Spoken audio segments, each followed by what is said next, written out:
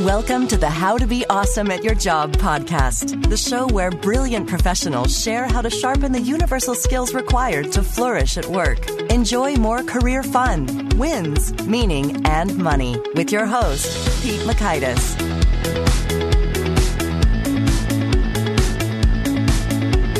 Hello and welcome to episode 60. Once again, I'm excited to share a fantastic guest with you. It's Pam Fox-Rollin. She is a fellow Bain alum and just so sharp when it comes to offering real perspectives in terms of in real life workplaces, what works, what doesn't work so well. And so I couldn't help digging into the wisdom of one of her previous books called 42 Rules for Your New Leadership Role. And so we went into some of the most compelling rules in there. So you're going to learn a ton, including 1, critical actions to take during your first weeks as a new leader. 2, how to conduct unmissable meetings. And 3, how to best respond to feedback as a leader. This one is subtle, but so powerful. So good. So if you want to check out the show notes, the transcripts, the links to things mentioned, you'll find that over at awesomeatyourjob.com/ep60. Or if you'd just like to read those takeaways faster, you can get that summarized wisdom in an email you can read in under 2 minutes in your inbox if you sign up for the Gold Nugget email list while over there at awesomeatyourjob.com. So here's a quick bit about Pam. Pam Fox-Rollin coaches executives and top teams in the San Francisco Bay Area and globally. Her clients are stepping up from rock stars in their functions to lead more broadly at the VP and C levels. Pam's company Idea Shape also facilitates culture development, strategy sessions, innovation retreats, conflict resolution, leadership development cohorts, executive onboarding, and team building, often with Myers-Briggs or Enneagram tools. Pam works most often with technology and healthcare pharma clients, including Cisco, Genentech/Roche, LinkedIn, Stanford Healthcare, and many fast-growing companies. A Stanford MBA alum, she frequently returns to the Stanford Graduate School of Business to facilitate leadership programs and coach executive education. Her book, 42 Rules for Your New Leadership Role, the manual they didn't hand you when you became VP, director, or manager, gives practical ways to lead effectively right from the start. Here's Pam. Pam, thanks so much for joining us here on the How to Be Awesome at Your Job podcast. Oh, Pete, it's an absolute pleasure. Now, I understand you're in the San Francisco Bay Area, and I was there for 6 months, and it was lovely. What do you do for fun over there? Ooh, so I used to kayak and guide kayaking so that I wouldn't work every single weekend before I had kids.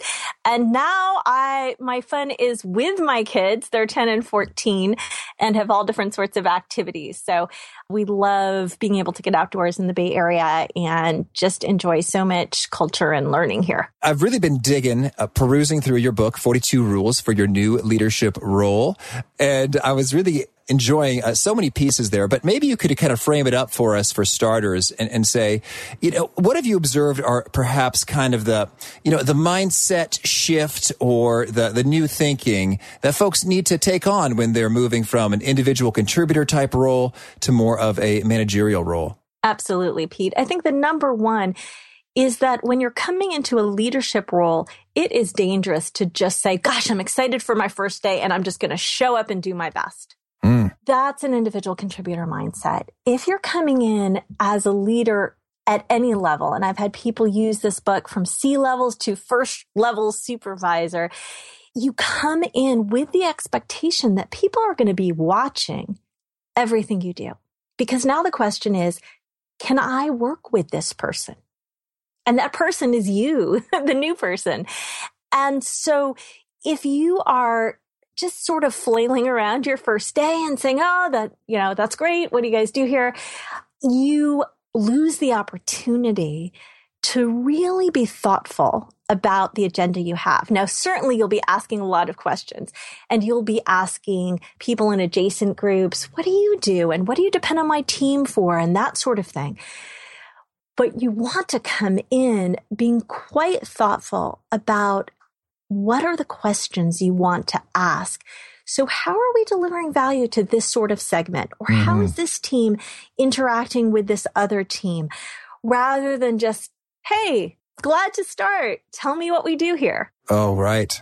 Absolutely. It's night and day in terms of the proactivity and taking charge and ownership there. And I'll say the best executives that I've worked with have really carefully crafted a plan. Now, when I say plan, it doesn't mean the world happens that way, right? But they've thought about what are they going to do their first 90, 100 days? What's most important? Who do they need to build relationships with? What do they need to learn about the strategy? And they come in ready to have a point of view and just as ready to change it based on new information. Oh, excellent.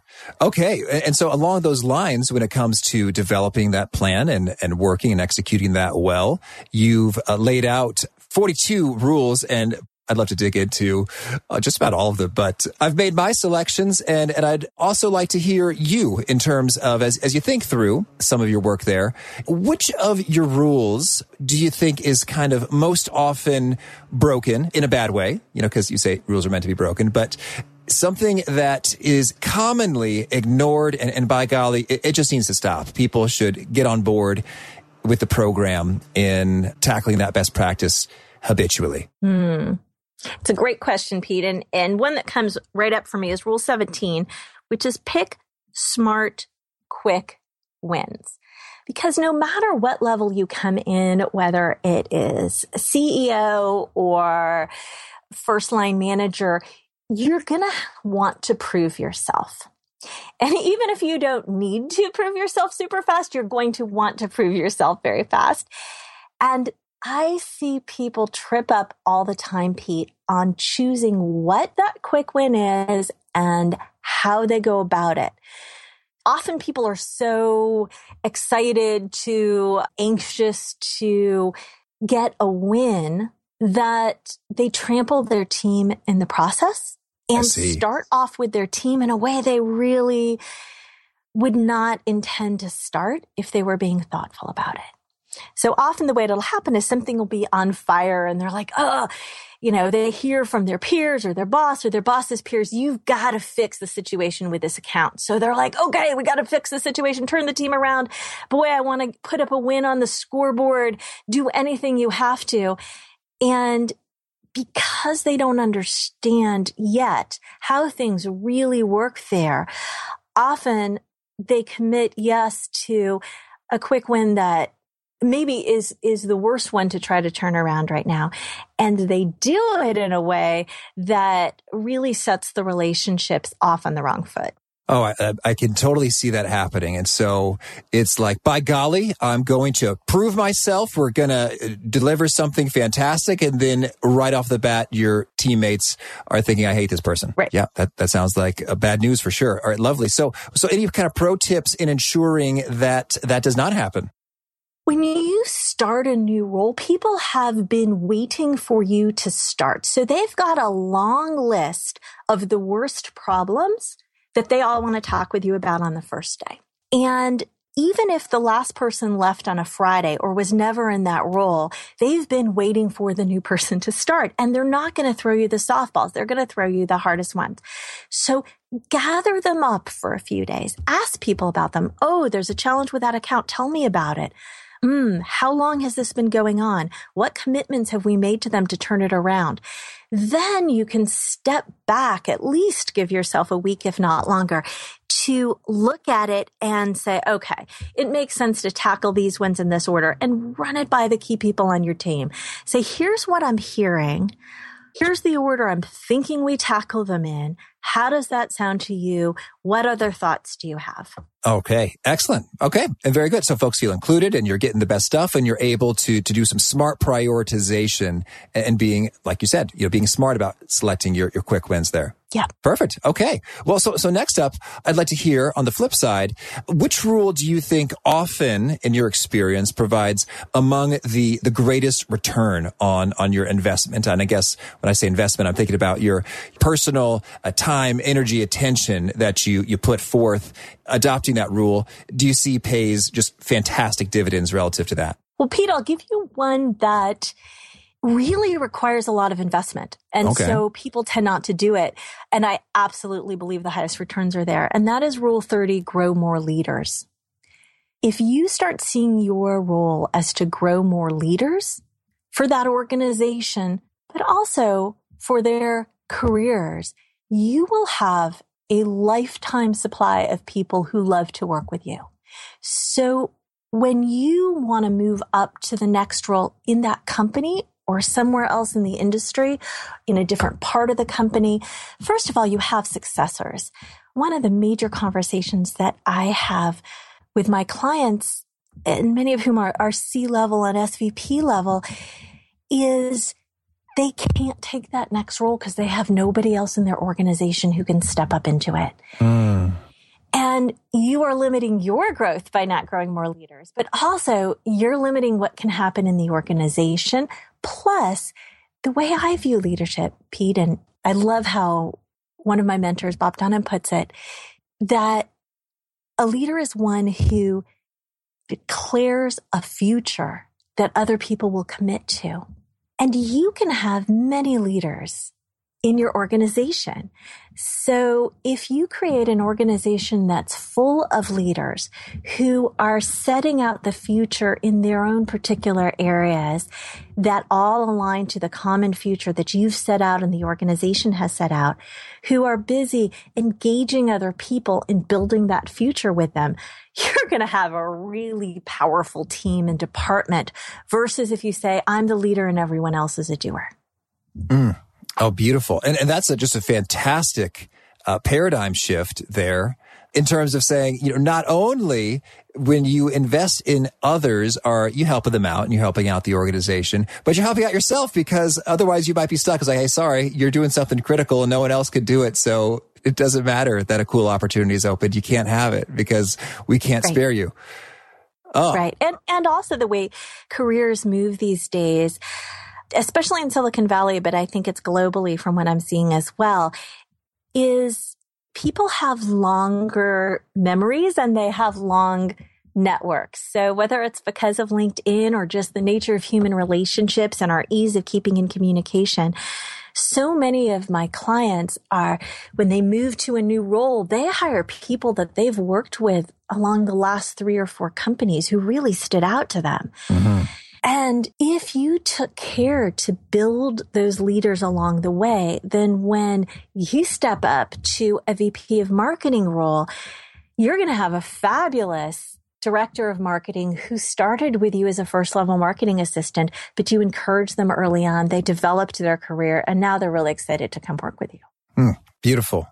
Okay, well, now I'd love to hear a bit more about some of the rules in particular that caught my eye. Could you speak to us a little bit about rule number 7, map what matters to people with power? Yeah. This is where you get out the Google Sheet. Ideally, before you start, as you're doing the interviews and getting to know the company or getting to know the new part of the organization, if you're an internal candidate, put together the simple Google Sheet that says, who matters for this group? And that's not just the boss of the group. It's also your boss's peers. It's key customers. It's gatekeepers like an account manager or someone like that. Suppliers. Who matters? What are they rewarded on? What do they care about? What are they expecting from you? And what are they concerned about? You get glimmers of this through the interviews, especially if you ask about it. Like, so who cares about the performance of this group? If this group started really hitting it out of the park, who's going to be very excited? Who's going to be very concerned? If this group has a slip, who is affected downstream? So you want to start capturing all that information because, as we talked about a moment ago, when you come in, you're going to be presented with a bunch of stuff on your desk that is smoking or people will tell you is on fire. And you want to keep that sense of perspective so that you review that spreadsheet at least once a week and say, who do I need to be communicating with? Their stuff isn't on fire, but I know that leader really cares about what our group is doing. And when would it make sense for me to check back in and say, hey, I think we're delivering for you. I think you're getting what you need, but please tell me if there's any feedback you have for us or anything else you'd like to see us take forward.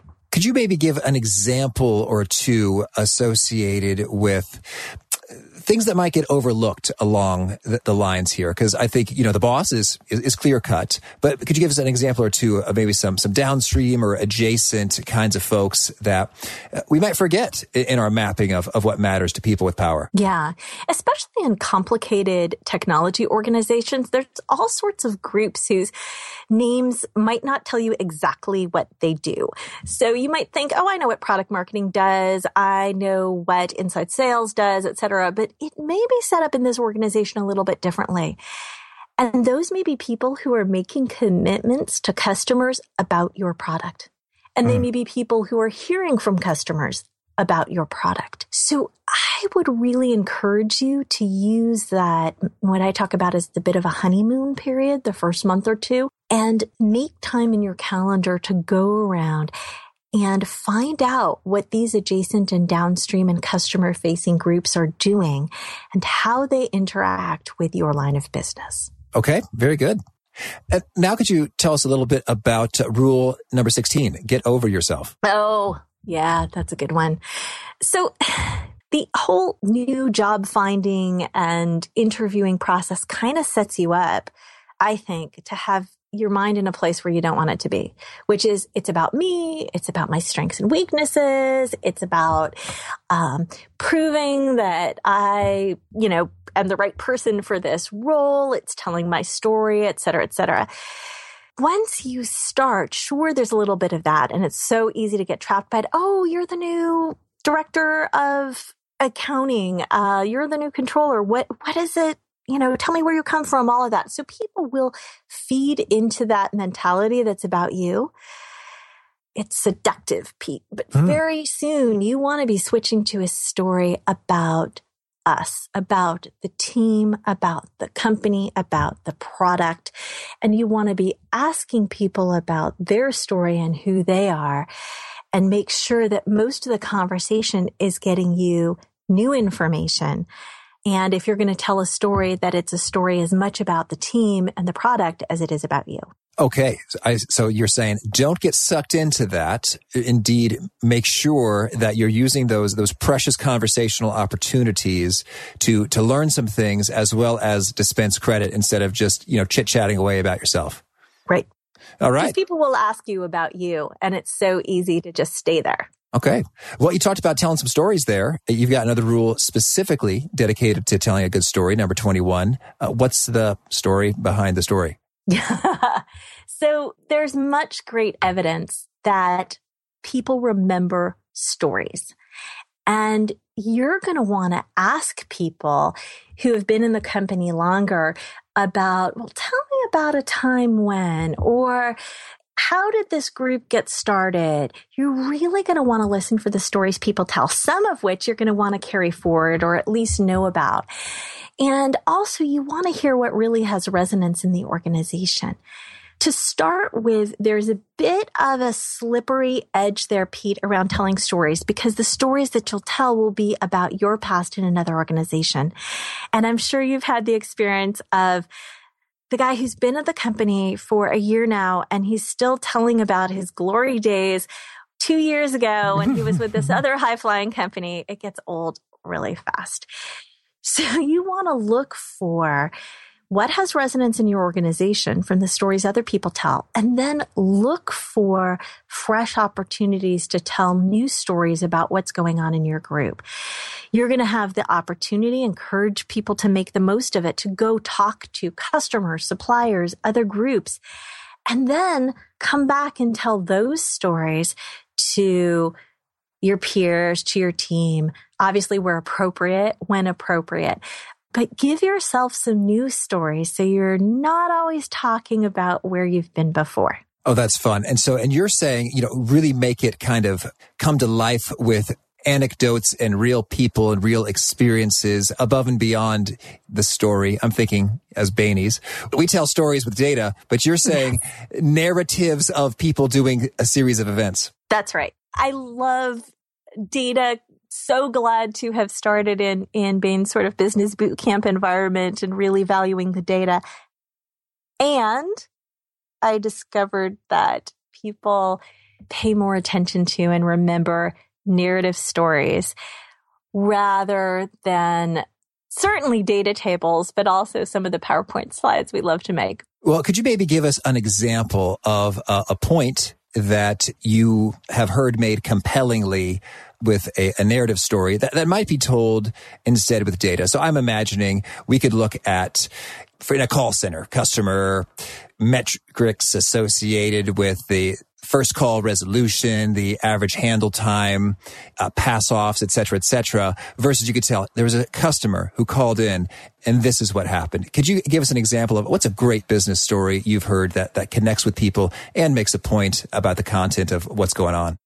Well, I'll follow up and talk about call center. Early on, I had done a bunch of call center work in healthcare and listened in. And boy, anybody whose business has a call center at whatever level you're starting, I encourage you to listen into call center calls and listen to real customers. So there was one that I was listening to, and this was many years ago and not a current client, but they had nurse callers talking to each of their new patients and going through a series of questions and checklists. And the idea was to identify potential risk factors that might flag them for certain programs. The callers were doing it, having never been encouraged to do otherwise, in a way that was really perfunctory. So they would call and they would say, "Hi, I'm so-and-so. I'm calling from this health group that you're now a part of. Have you ever experienced domestic violence?" Yes. Like question one out of the gate. Yes. Oh, man. Are you doing this? Oh, man. Yes. Do you feel safe in your home? No. Oh, and dear. they're like, thank you. They just continue the script. Thank you for the information. They put the pile in the paperwork. I'm like, oh, man. So telling that story, I went and talked to some of the leaders in the organization and said, this is what I heard. Go down and listen and see what you think. And they really needed to turn around how people were talking to their customers. But had I just said, okay, it seems that 80% of calls about these tricky issues are handled in 2.5 minutes. And it just wouldn't tell the same story. Absolutely not. Oh my gosh. Well, I hope those women are okay. Yeah, exactly. Good. All right. Saving the world as well by telling a good story. Thank you. Okay, well, now tell us a little bit perhaps about Rule 23, a balance of curiosity, advice, and silence. Yeah, it's so easy to continue to play the expert, right? That's why you think you were hired, because you're better at inventory management than the other people they talk to. So now you're the new director of inventory management. If you walk in with that mindset, Pete, I'm the expert about inventory management. I want them to prove that they, hired the right person. So I'm going to go in there and just be as expert as humanly possible. And if anyone asks anything about inventory management, boy, I'm all over giving them advice because after all, I'm the expert. Mm-hmm. You already see the problems that happen with this one. One is you may absolutely be the expert in your last company, in your last industry, but something has changed because you're in a new role. So there may be some things that you need to learn about inventory management in this new context or at this new level. The second thing is if you present yourself as an expert, and especially if you're right, and everyone else in the room is less of an expert, if you play the expert, you will not find out what they know. They will be quiet and they will let you talk because they see you're the expert. And now you don't know, what they don't know, what they think, what they're worried about. So if you're willing to say, yeah, I've had some experience in it, but how is it working here? What might not be obvious? What's on your mind about how we're managing inventory? What opportunities do you see? If you bring that natural curiosity, you're going to find out so much more than if you bring yourself 100% as the expert. Absolutely. That makes sense. And it's funny, I have kind of been on both sides of that, in which I haven't shared something because I thought, I'm sure they know all that already. And I've been on the flip side, in which, I am the expert. And I guess I'm just surprised. It was like, how come no one shared this with me earlier? I've been in the dark like a fool for 2 years. It's so easy to have it happen. And the better you are and the better credentials you have and the better expertise you legitimately have, the more likely you are to fall in that trap. All right. Thank you. Okay. Well, boy, we are cruising. This is so fun. Thank you. How about Rule 26, running unmissable meetings that almost feels like hyperbole? Is that even possible? How can one run an unmissable meeting? Well, we know how to run the opposite because that's what happens almost all the time. And just to make a side note here, Pete, I often hear from some leaders, quote, around the organization that I work with that, yeah, they've got a lot of practice at this or practice at that, so they don't need to learn how to do it any better. And the example I always point to is meetings. There's like, how's the quality of most of the meetings you go to? Not the ones you run, but most of the meetings you go to. Oh God, it's awful. You know, it's just a complete waste of time. It's boring, blah, blah, blah. Like, how many years do you think those people have been running meetings? 10 years, 20 years. And then they get it. They're like, oh, so they've been doing it badly for 20 years. And the light starts to dawn. Oh, what have I been doing badly for 20 years? So right. Meetings are a special case of people do it all the time and most of the time badly. And the irony is, Pete, we know what makes a good meeting. You've got a purpose. The people who are there are enrolled in that purpose. They want to make this thing happen. There is a point to the conversation. We're going to decide this. We're going to all get up to speed on X so we can decide that the next week. And there's the opportunity to bring the wisdom of the group out. If it is just a one-way sharing of information, send an email and save everybody's time walking down the hall or getting on an airplane. Amen. A meeting without a way to harness the wisdom in the room is really pointless and leaves people rather unengaged. Similarly, I do a lot of work around Myers-Briggs, and of course, there's so much talk about introverts and extroverts and all of that. It's really worth noting that for many people, they want to have thought about something before they're expected to speak about it. Yes. And if you don't construct that time to think about it, whether by sending materials in advance or separating the information meeting from the deciding meeting, if you don't take that time and care in designing it, they're going to be silent participants rather than the wise participating participants that you really want. So give some thought to how you design your meetings. Make them edge of your seat because every person in the room actually cares about the purpose of the meeting. Oh, now that's fun. That's so good. Now I'm imagining fundamentally you have to have employees who are generally engaged in what the company, the group is about, such that the meeting is a subset of that. And I guess stats say otherwise. Oh, tell me more. I'm sure you've seen the Gallup statistics. Oh, yes, those are bad. How few people are engaged in their jobs. It's awful. And there's so many people who are actively disengaged. So go talk with them. Find out what they care about. If somebody seems really disengaged, ask what we should be doing instead. What would be worth our time? Don't just have them show up in the back of the meetings, yawn through it, and do it again next week.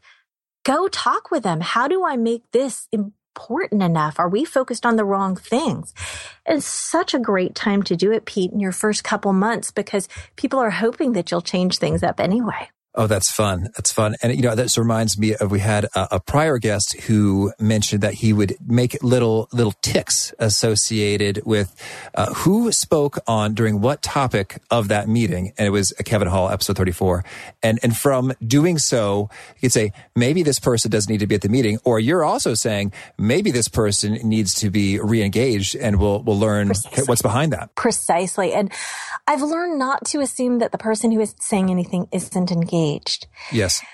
And it's certainly worth a conversation before wasting any more of your time or their time to have them in another meeting to go check it out with them. You might find that they're very engaged. They were listening really carefully and there's just not a great way for them to participate. And so you could redesign the meeting. Beautiful. Thank you.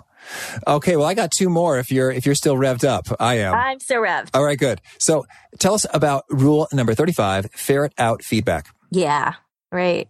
So there was a CEO I was working with who we're talking about his leadership, and he's like, well, I think I have this problem with public speaking. When it's a big group, I get a little, antsy, but really good with small groups. But, I said, well, okay, great. How do you know?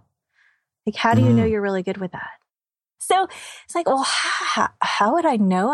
I don't know. I show up and nobody leaves while I'm talking. Okay, all right.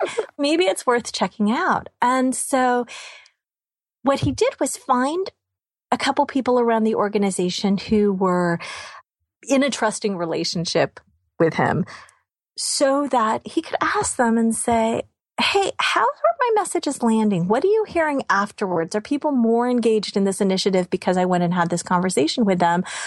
Or are people not kind of getting it? And what he heard back from them is, yeah, they're glad you came by, but they don't get why you're talking with this group because there's 3 or 4 other things that need to be done before this group can get engaged. And they don't really understand what you want them to do.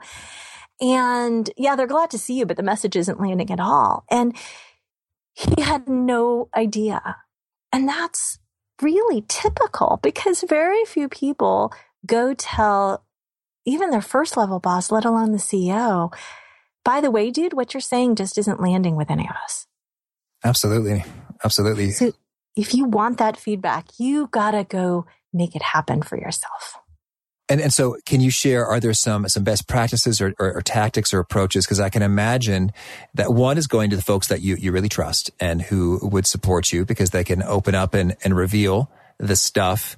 I guess I'm thinking there's some who just won't open up. So what are some other means of, I guess, ferreting it out, sort of making people feel comfortable or mechanisms so that they're able to reveal that feedback? Yeah, I think the number one thing is actually slightly orthogonal to asking for feedback, and that is to respond well to the feedback that you get. Okay, yeah. Especially in public forums, but really almost any conversation is a public forum because the person you're talking with is going to go and say, well, it was a fine meeting until I suggested that he reformat, our one-to-ones. And then he just like, what? There's nothing wrong with it. If you downplay the feedback you receive, you have just badly damaged your feedback channel. So the number one thing I think you can do to get more feedback as a leader is treat anything with curiosity. If people say, overall, I think we're doing great on this initiative, but I've got this one concern, say, tell me more. Let's schedule a time to talk about it. What could we learn from this? Right. Because if people see that you can hold what might be considered bad news or difficult news or potential criticism with curiosity and interest and not shunt it off to the side before you learn about it. Yeah, not all feedback is relevant and some of the issues might be really small potatoes, but if you lob that back to them right when they give you the feedback, everyone else in the room and the other people who hear about it get the message, you don't take feedback well. Then it becomes even more difficult for you to go ask for it. Oh, that's so good. And it's interesting how just that extra dose of conscientiousness can make the difference. Because I can imagine a leader, I've probably done it, and I've seen others do it. They get a point of feedback, and maybe it really doesn't matter so much in the grand scheme of things, and they'll just sort of respond bluntly, like, right, but the real priority right now is this. Exactly. And so that may be true, but the person's like, note to self, don't tell them things. Right. 15 people have just learned not to tell you things that you haven't just said are priorities. All right. And pretty soon you become the only person in the organization whose brain is connected to their mouth. And that is a very exhausting place to be. Oh, absolutely. Oh, thank you. All right. Now, so finally, could you tell us a bit about Rule 39, Mind Your Mood? Yeah.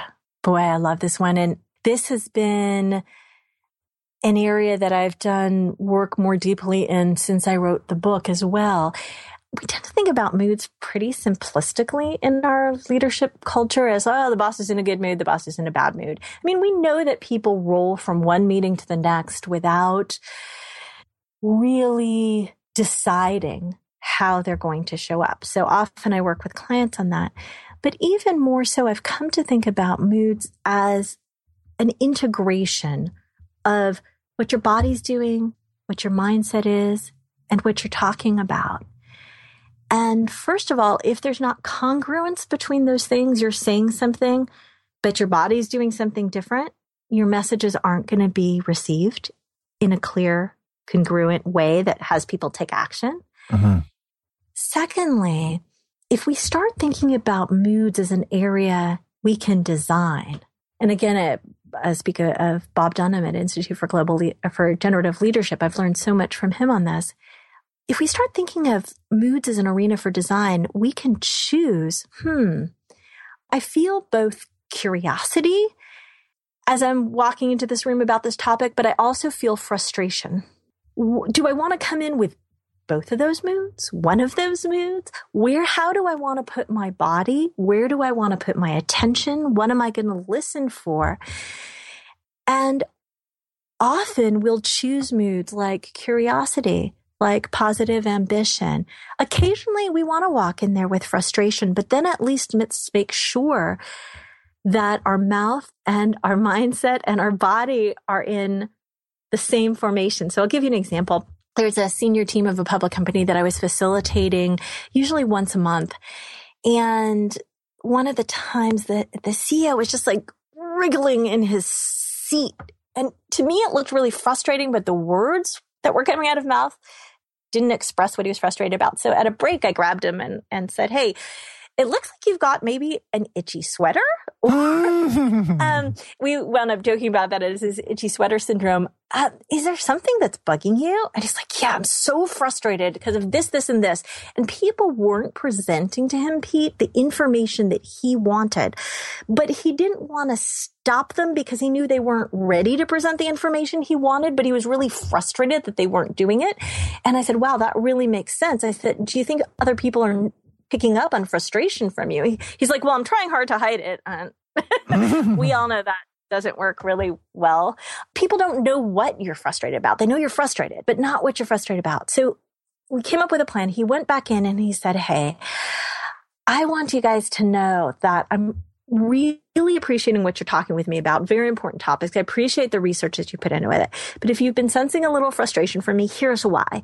Because for this kind of initiative, these kind of proposals, I want to hear this sort of information and I'm not getting it from you. It's helped me realize I didn't ask you to present it in that way.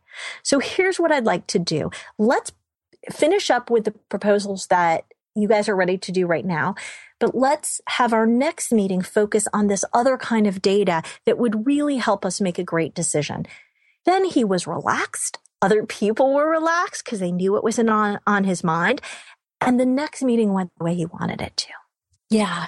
Oh, I love that so much. And so back at episode 14, Dr. Marsha Reynolds gave some how-tos when it comes to sort of establishing your emotion, which is wild that we sort of have this level of control.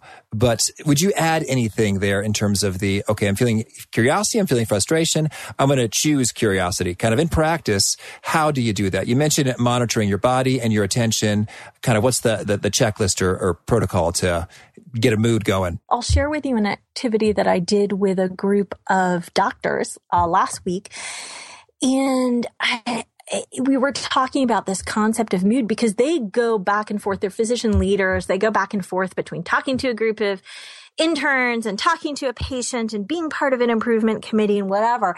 And it's so easy for them to roll forward into a next meeting, something that they're upset with about a patient in their last interaction. So we talked about mood resets and really choosing how you want to put yourself. And say, okay, how do we do that? So we actually practice putting our bodies in, leaders tend to forget, we drag around our bodies with us wherever we are. So put your body in the position when you're excited about something, when you're curious about something, when you're upset or sad or frustrated or angry, and try to say the same thing from those different positions. And you can see really clearly how much easier a message is to listen to when you've also got your body in a place that's congruent with right now, with where are you now? What are the messages you're ready to deliver? So we talked about the importance of a quick physical reset. So as they're going from one meeting to another, just check in with their body. Are their shoulders tight? Maybe that was about the last conversation, not the one they're going into.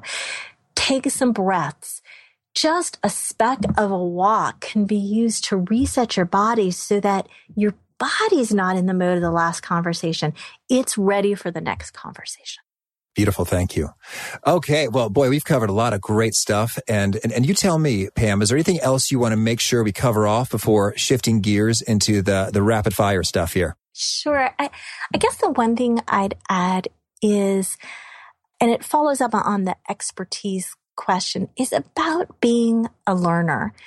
One of the things that I really enjoy about learning Toyota Production System, sort of lean, is that in that way of viewing management and leadership and what are we as a team here to do, the perspective is that the best leaders are the best learners, and the best learners become the best leaders.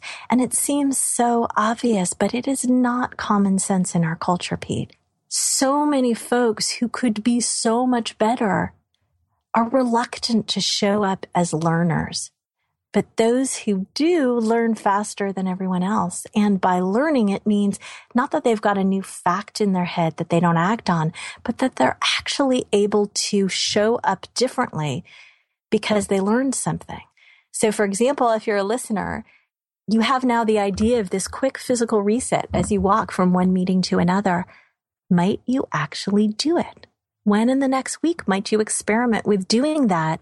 Use that quick walk to the meeting room to relax your body, calm your breath, and really get your head in the space for the next meeting. That kind of learning, really embodying it, doing it, will accelerate your leadership so much faster than boosting your confidence as an expert that you want to present yourself to be. Thank you. All right. Well, now shifting into the fast faves, could you share with us a favorite quote? Yeah. So related to the quote of practices, you've probably heard 10,000 hours makes you a master. And I love a quote about, you're doing 10,000 hours anyway, so what are you actually mastering? There are people who are masters at running dull meetings. There are people who are masters at walking in and being frustrated. What are you mastering with your 10,000 hours? Oh, thank you. And how about a favorite study or experiment or piece of research?